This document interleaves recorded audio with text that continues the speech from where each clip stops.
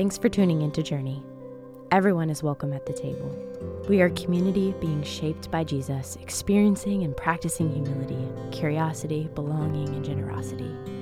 We hope to be a people who embrace the way of Jesus by listening first, speaking second, loving freely, and giving generously. Well, good morning.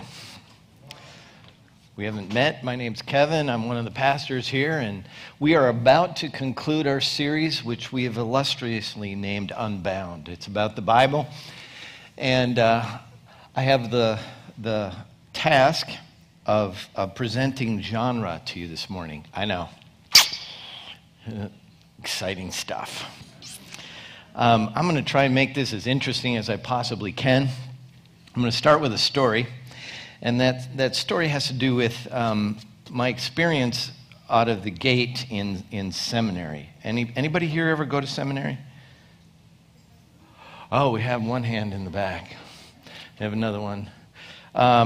Well, for those that have not been, often the conversation turns to academia at seminary. And oftentimes people refer to seminary as cemetery for their spiritual life. Unfortunately, this has some truth in it. The truth in it is that when you go, I was reasonably naive as to what to expect. And having gone to the University of Wisconsin and gotten a marketing degree, you go right on there, right to seminary, you go, these are two different animals. But in my experience at school, the goal was for me was to get out of seminary without turning the Bible into a textbook. And it was difficult because of the way that they approach it, the way that you are taught to study it, the way that it's referred to as the text all the time. Anyway, all that to say this is that I also, when I was in college, was part of a group called the Navigators. Any Navigators in the room? Sorry. Anybody else? I fully enjoyed my experience with the Navigators. But what they taught, there were some great things that I learned with the Navigators, don't get me wrong. But we did a thing called topical memory system. And in the topical memory system was taking verses and they put them on little cards and you would memorize them according to theme. And most all of them were taken out of context. I didn't know this until I went to seminary. And so I would sit in my seminary classes and go, wait, that's not how I learned that. That's not how I learned that either. And so I sat there and learned a whole bunch of things new because of the way I was taught when I grew up. And for some people, it was very disheartening. It was very difficult. And for other people, it was very liberating. And for me, it was like, what's on the test? I just need to know what's on the test. Because I just need to pass this class and get out of here. That was the goal. Now, I was young and dumb, and part of that, too, though, was it kind of messed with me a little bit in my faith, in my walk with God, because some of the promises I thought were promises weren't really promises to me. I read the Bible through the lens of myself and not through the lens that I was taught at school, and a whole bunch of things changed for me, and it was really good for me, but at the same time, it challenged me to rethink some of the things I thought I already knew. Okay, all that to say this. I'm about to tell you some things that you think you already know, okay? Everybody with me? Okay.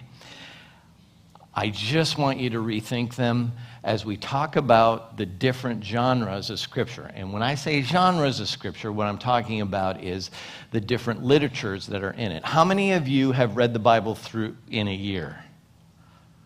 Bless you, bless you. Bless you. Did you pick a particular reading plan? Any of you? Reading plans? Okay. Yeah. Hey, Brett. Did you enjoy the reading plan?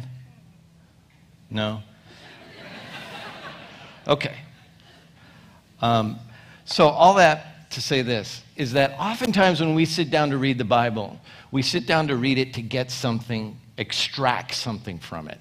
We're trying to find something for ourselves. We're trying to read it in such a way that it speaks to me in my situation at my time. You know, you can flip the Bible open, put your finger on it and go, okay, this is for me today. That's the way God is going to speak to me. It's really not how the Bible's written, and it's not the way it was intended to be read. And if you picked up the Bible and started at the beginning and decided to read it all the way through from beginning to end, what you will find is that you're not reading a novel, which you all know.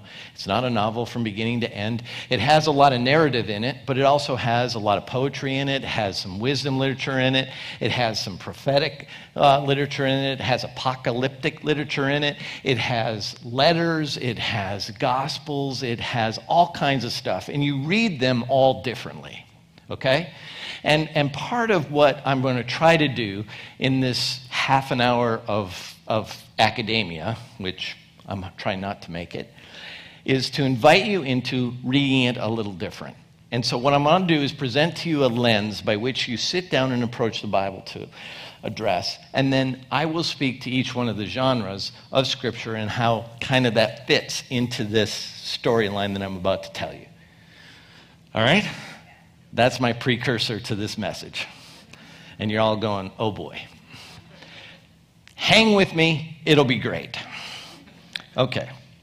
So we start with this idea, and this is one of the things, and what I'm telling you is not novel, it's not new, it's something I learned when I was at seminary that helped me understand how to read the Bible. So this is something that's probably propagated among you in some form or fashion, and so bear with me for just a minute. I'm going to give you the meta story of the Bible.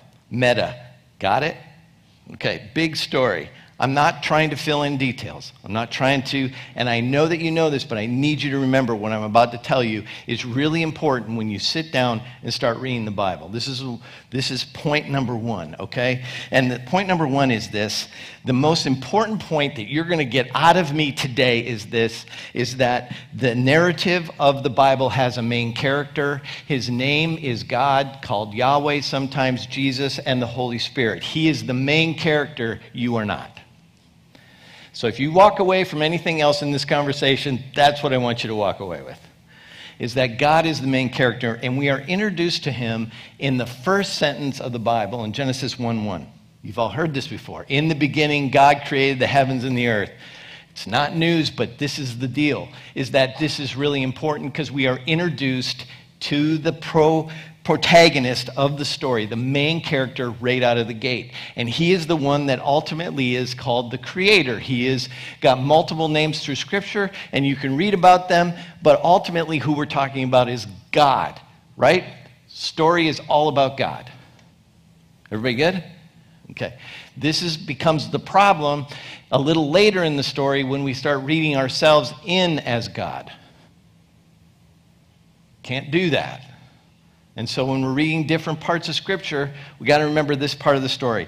And so he does his work for a few chapters, and then we're introduced to the protagonist, to the antagonist. And that's in chapter 3 of Genesis, and it says this. Now the serpent was more crafty than any of the wild animals the Lord God had made. He said to the woman, "Did God really say you must not eat from any tree in the garden?" Everything up until this point is good. Everything is good, and then we're introduced to the antagonist. We have the protagonist and the antagonist, and we have the creation, right? I know you know this, but bear with me.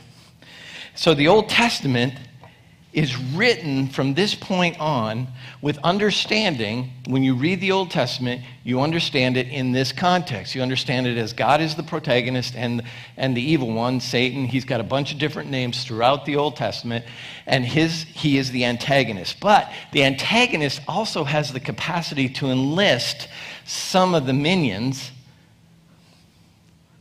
Minions, is that right? No, demons. Some of the demons that have fallen with him. My bad. I was thinking, never mind what I was thinking. Did you know that there's a minion named Kevin?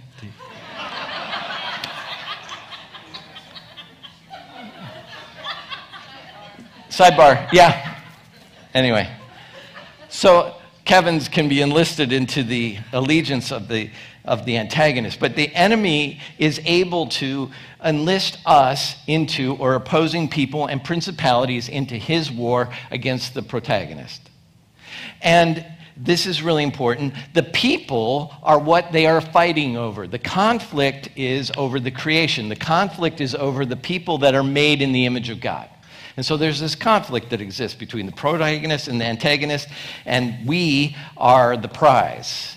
And the antagonist can enlist some of the created in the image bearers of God into his service, along with his minions, along with the demons, along with the principalities. Got it? I know you know this, but I just want to make sure everybody understands the conflict. Because the conflict is ultimately what sets the stage for the rest of the story. Good. If you have a question, you can text me. I think the text line's up. Yep. Okay. So and so we go through the Old Testament, and as we go through the Old Testament, we see the rebellion of people, we see the ongoing conflict, we see the division between God and his people over and over again. And we see temptation, we see failure, we see repentance, we see people coming back to God, God restoring, and then we rinse and we repeat and we do it all over again. All you have to do is read the book of Judges. If you read the book of Judges ever in your life, you would see the story of mankind. Mankind aligns itself with God. They walk with God for a while. They get tempted by other gods. They fall away. They get disciplined by God or taken into exile. God sends a deliverer. They're forgiven. They're restored. They have a time of peace. They have a time where they walk with God, and then they just do it over and over again. If you watch history, it's not just a biblical thing. It's a historical thing. It's the nature of the story. But the hero always is the protagonist. It's God. Okay. So then the story continues in Scripture, and we get to the Gospels where there's a twist in the story. So we make it through the Old Testament, and then in this meta-narrative look, we begin to see that something changed when the New Testament pops up and we see the Gospels, right? We see the Gospels and we see something really significant. Verse 14 of John chapter 1, it says, "The Word became flesh, made his dwelling among us. We have seen his glory, the glory of the one and only Son who came from the Father full of grace." We see the reintroduction of the protagonist, but this time he comes in human form, and we know him as Jesus. But it's the same protagonist. It's the same hero. It's the same God coming this time in the flesh. But then in Matthew chapter 4, verse 1, we are reintroduced to the antagonist again. And that's Jesus was led by the Spirit into the wilderness to be tempted by the devil. So now we have them both at play again, this time in the Gospels. The Gospels is a little different type of genre. It's a genre, a type of literature that is meant to reveal or to expose who is the gospel all about, and it's about Jesus. So we get 4 different Gospels, thankfully, from 4 different perspectives. If you can imagine the Gospels as being Jesus being in the middle, and you've got your 4 different writers all around, and they all write from different perspectives, so we get a full, rounded perspective of who Jesus is. Not all of who Jesus is, but we get a full, round perspective. And then the story has a twist to it.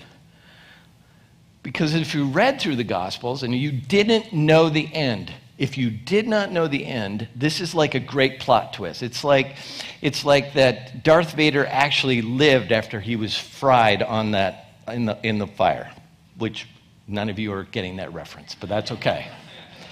But there's a plot twist here, and that plot twist is this, is that if you read it from beginning to end and you didn't know that Jesus died, you would not think that Jesus was going to die, except for he gives hints about it along the way, and that he's actually crucified. He actually gives up his life.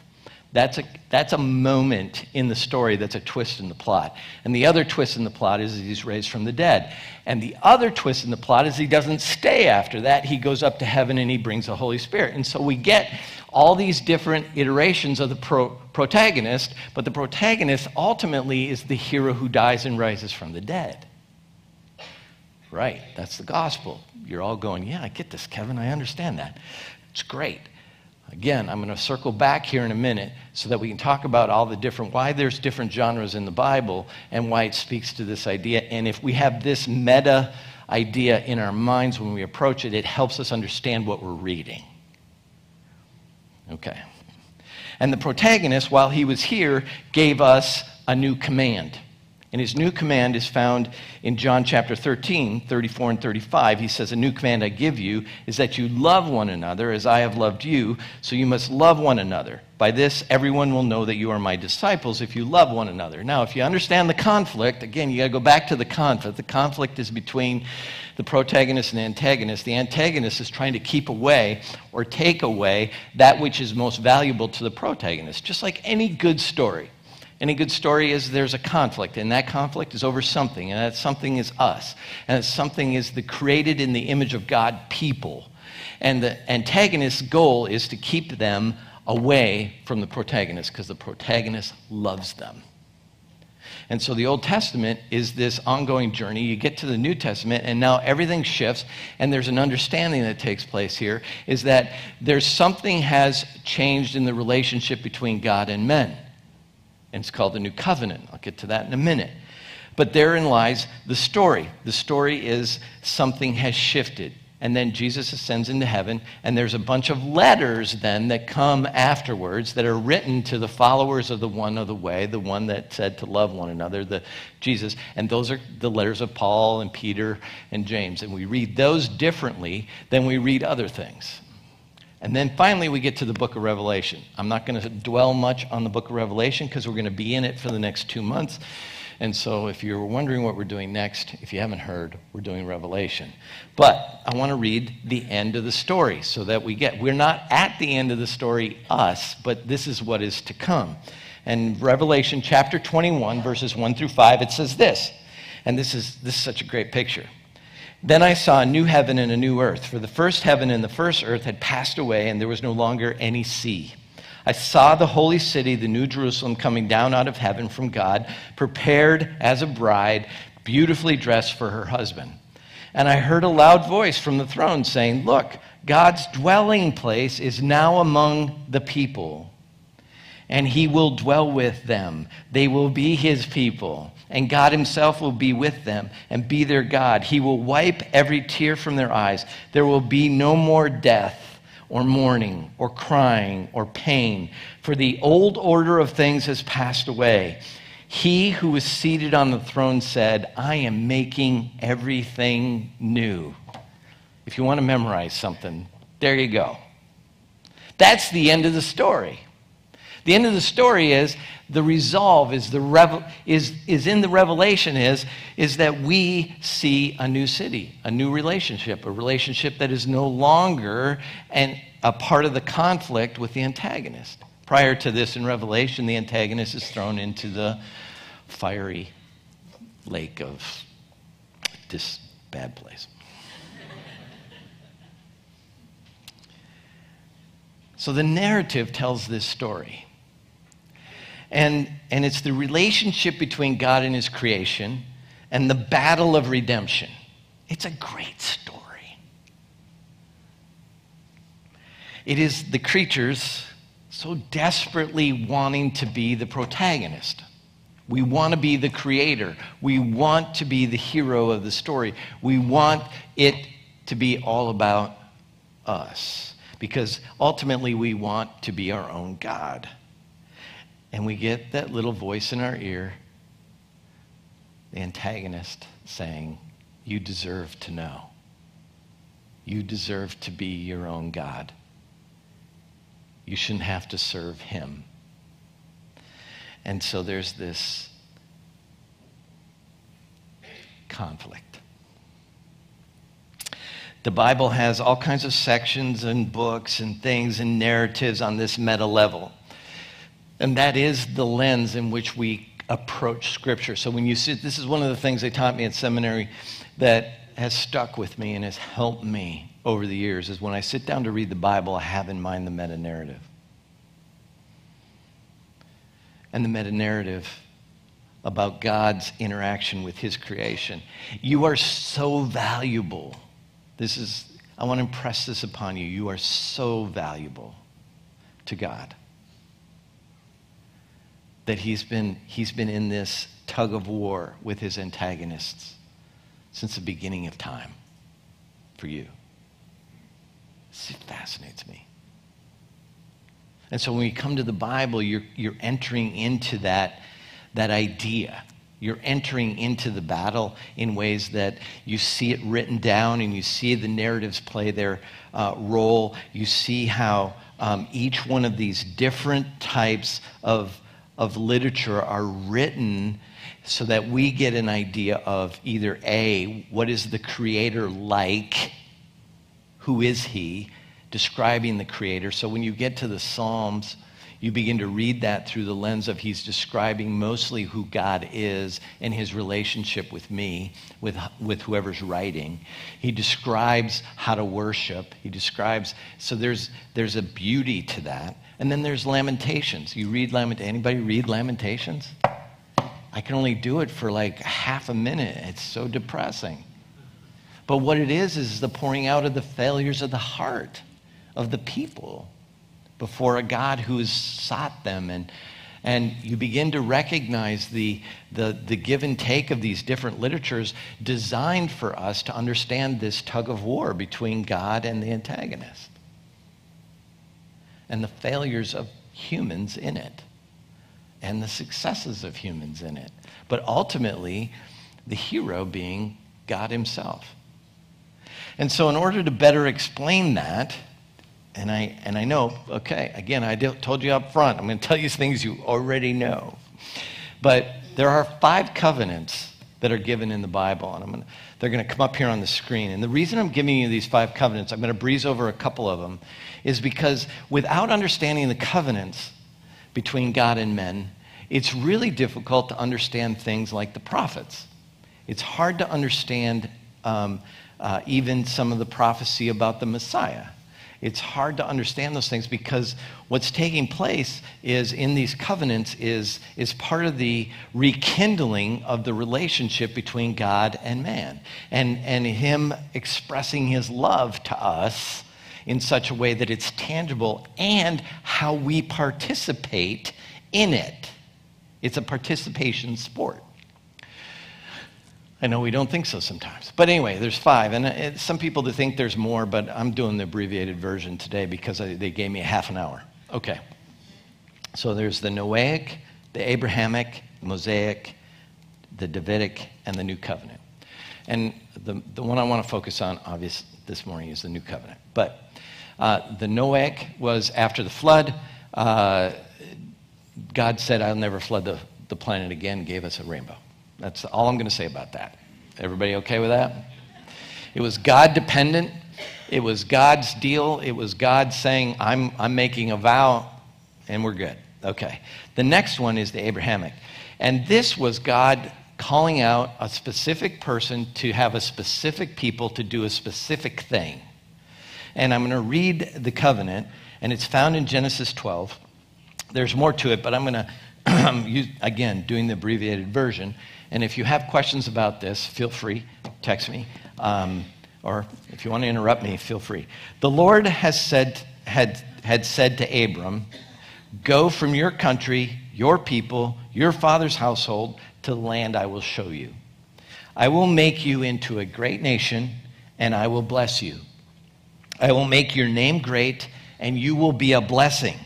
I will bless those who bless you, and whoever curses you, I will curse. And all the peoples on earth will be blessed through you. This was to establish a people of his own that would bless all the peoples of the world. It was meant to be a people that would reflect the heart of Yahweh, of God the Father. And it was the beginning of the people of Israel. And then there's a bunch of stories about the patriarchs and testing the faith of them and different things. But as you watch that play itself out, you begin to recognize in the great curve of the meta, if you read it through the 30,000-foot view of the story, you begin to recognize what God is doing. He's creating a people that would show the power of the one true God. That's what he's doing, with the intent of blessing all the people so that the people would look on, the people of the world would look on this people and go, oh, that's the true God. because he wanted to be known. All right? That's that covenant. And so when you read those stories, and the failings often come when the patriarchs don't bless other people, but they curse them. They become part of the culture around them. They don't become distinct. They don't become a peculiar people.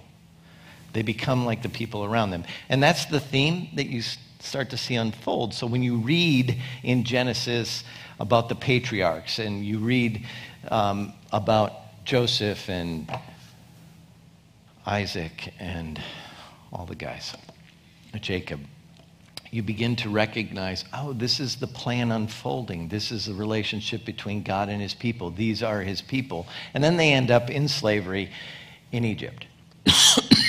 And there becomes a new covenant, okay, a different covenant. It's called the Mosaic Covenant. And this is probably the one that causes the most angst for those of us who are Bible readers. And partly because it taints the Mosaic Covenant kind of, oh, what did I do? Oh, thanks, man. Usually it was like, okay, you're done.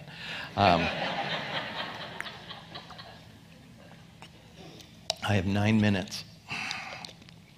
I got to talk faster. Okay, the Mosaic Covenant is the agreement that happens on the Mount Sinai between Moses and God. And he says, this is the law for my people. This covenant is specific. It is an agreement between a people and God.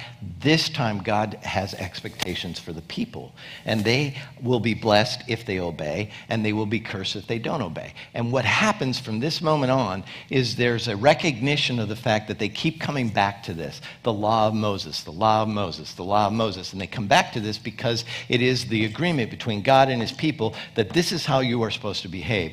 I'm to be your only God. So they go and have multiple gods, and you begin to see, and so they end up, God sends a prophet and says, don't do that, right? So when you read the prophets, this is a genre, a specific type of literature. When you read the prophets, you read it through the lens of this. You read it through, they're not keeping their end of the deal with God. So he sends a prophet, Isaiah, Jeremiah, Hosea. You read down the list, and he's talking to the nation Israel and says, you're not upholding your end of the deal. You are not being the nation I need you to be. Stop worshiping false gods. Come back to me. That's how that is to be read. Now, there's portions of prophets that are a little more specific to the Messiah, the coming Messiah, because we hear strains of that throughout the Old Testament. We see shadows and pictures, but that's like 5% of the prophets. Most of it is a prophet standing up and saying to Israel, you can't worship Baal and worship Yahweh. That doesn't go together. You have to forsake this God and turn back. If you don't, this is what's going to happen to you. And it does. All probably, usually in their lifetime.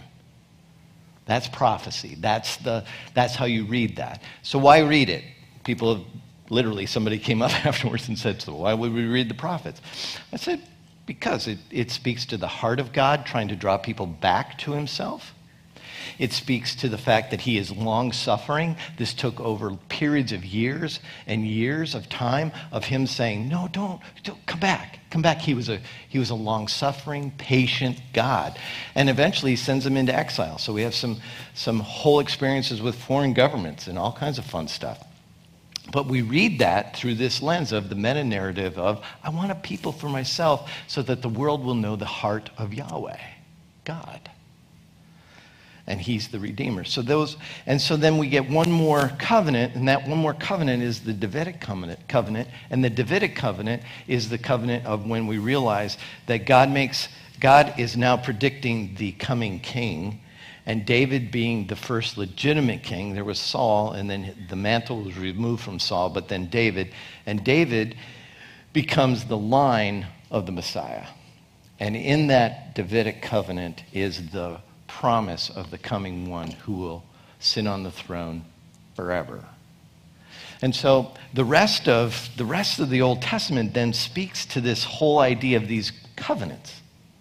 Now, So when you sit down and read the Old Testament, when you sit down and read it, you understand that what you're reading into is a people that were called by God to be a peculiar people, that were to be people who loved one another. I know that that's more of a New Testament principle, but ultimately when you read the law, you begin to recognize, oh, we're not supposed to steal from each other. We're not supposed to envy each other's stuff. We're not supposed to covet. We're not supposed to... Those are laws of governing relationship between each other. They're to treat each other with the respect. You're not supposed to kill each other. And then there's also this segment that says you're supposed to love him with all your heart, meaning you have no other God before me. You don't take my name in vain. You don't treat me as though I'm an afterthought. And so there's this relational component with God, there's a relational component with each other, and it reflects the heart of God in the community. And as the community then builds around this idea of the heart of Yahweh, it is exposed then the heart of Yahweh to the rest of the world. And they failed miserably. But God was always faithful. God always kept a remnant. God always forgave. God always came back. God always brought them back into some kind of understanding. But they kept drifting away because the antagonist was still at play. The antagonist doesn't get vanquished until the end. And so the antagonist is still in play for us.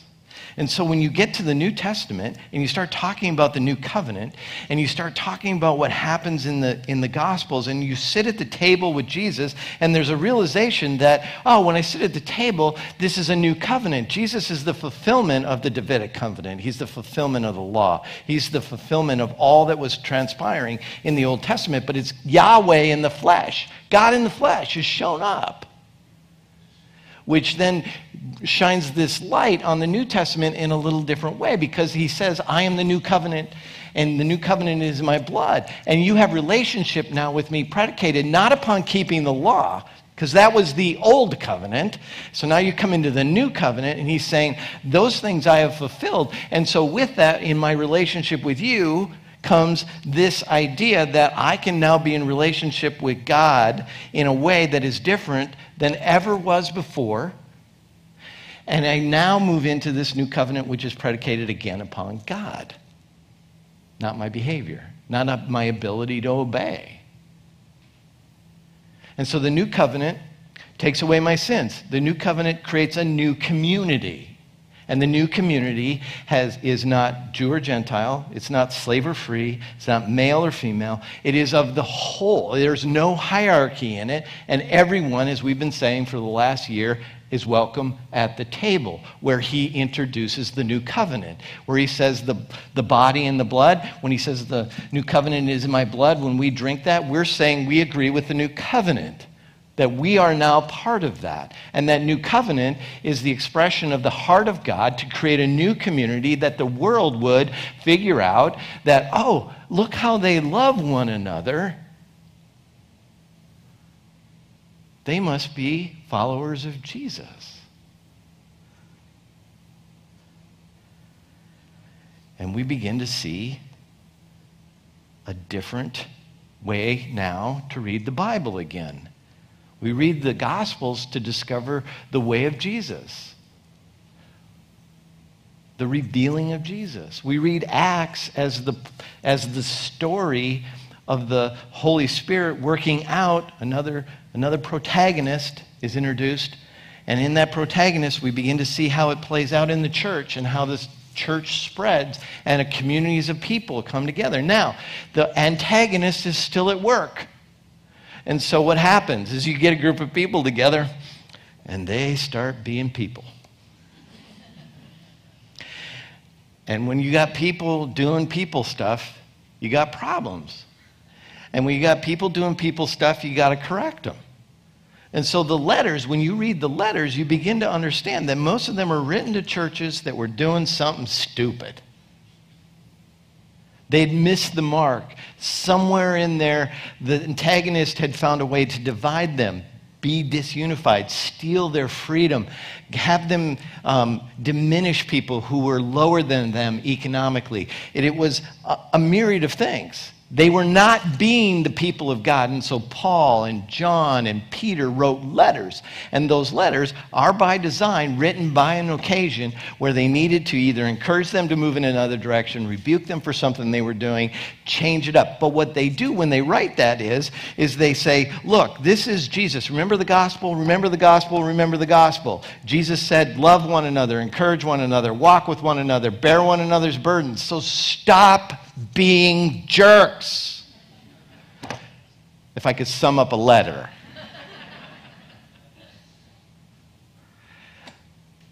But what happens is the constant need for encouragement to come back, to stop wandering away. And then some of those letters are written to individuals. They're written in such a way to encourage them and to spell out how the church should function and to show what it really means to love one another, encourage one another. So the letters are written with a lens through which we see the protagonist. So we know that Jesus came. We know that he showed us the way we were supposed to live. We know that he died. We know that he rose from the dead. We know that he ascended into heaven. And we find ourselves sitting in a group of people that go, we all believe that. And if we all believe that, then there is a sense of where we all believe that he said we ought to love one another. And if we ought to love one another, it's the deepest demonstration of the protagonist saying, these are my people. You can see it because it doesn't matter that they're all different. It doesn't matter that they're ethnically diverse. It doesn't matter that they're economically diverse. It doesn't matter because I brought them all together and they have one thing in common: the new covenant. The protagonist.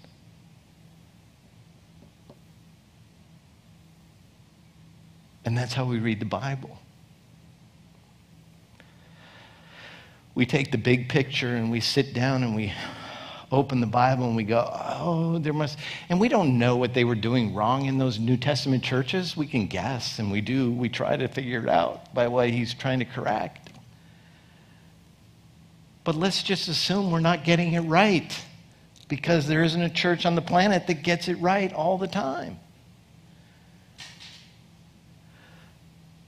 But we are to forgive one another like the one who gave the new covenant. We are to love one another like the one who gave the new covenant. We are to encourage one another. We are to bear one another's burdens, and we are to forgive each other's sins. We are to pray for one another. Oh, let's do that.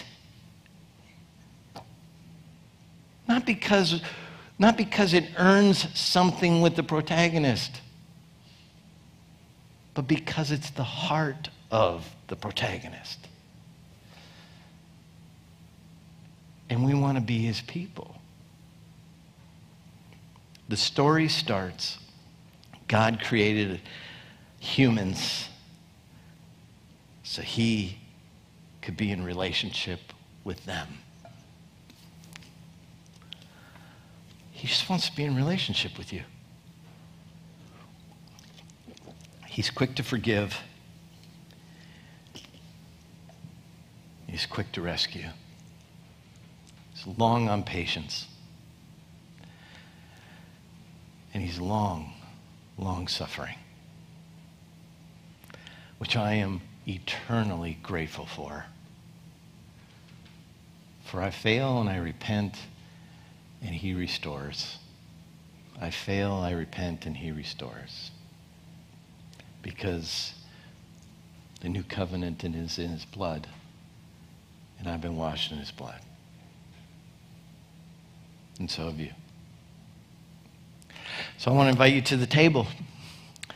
I know that's a long story, but the table is the expression of the heart of God. Jesus went to the cross, that is for us, to bridge that gap, to be able to invite you in, to be able to tear the curtain in two so that you might be able to enter the holiest of places in the presence of God. It's a privilege. It's also grace.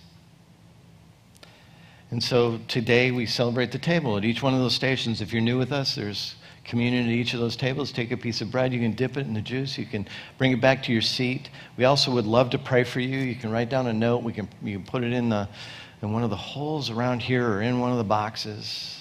We also place to give. You move around while they're singing these songs, but my prayer for you, for me, for us, is that we would be that community that is aligned with God in such a way that we would love one another. We would love one another as he loved us. Let me pray. Jesus, thank you for these few moments of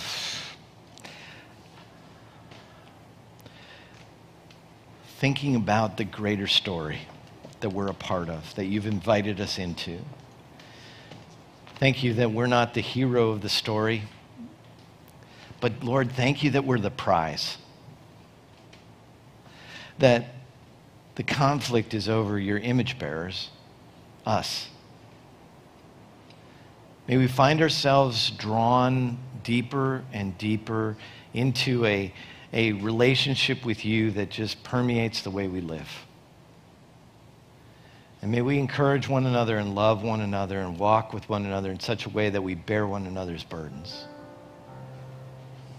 And may that story of the gospel, as it comes to us, as we sit and we read the letters and we read the Psalms and we read the wisdom literature, that we wouldn't just get caught up in, oh, what does this mean for me?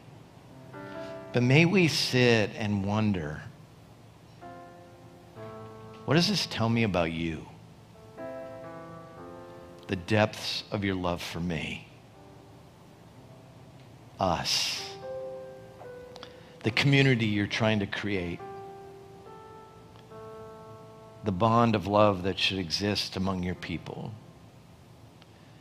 And may we find ourselves releasing our prejudice. May we find ourselves releasing our judgments.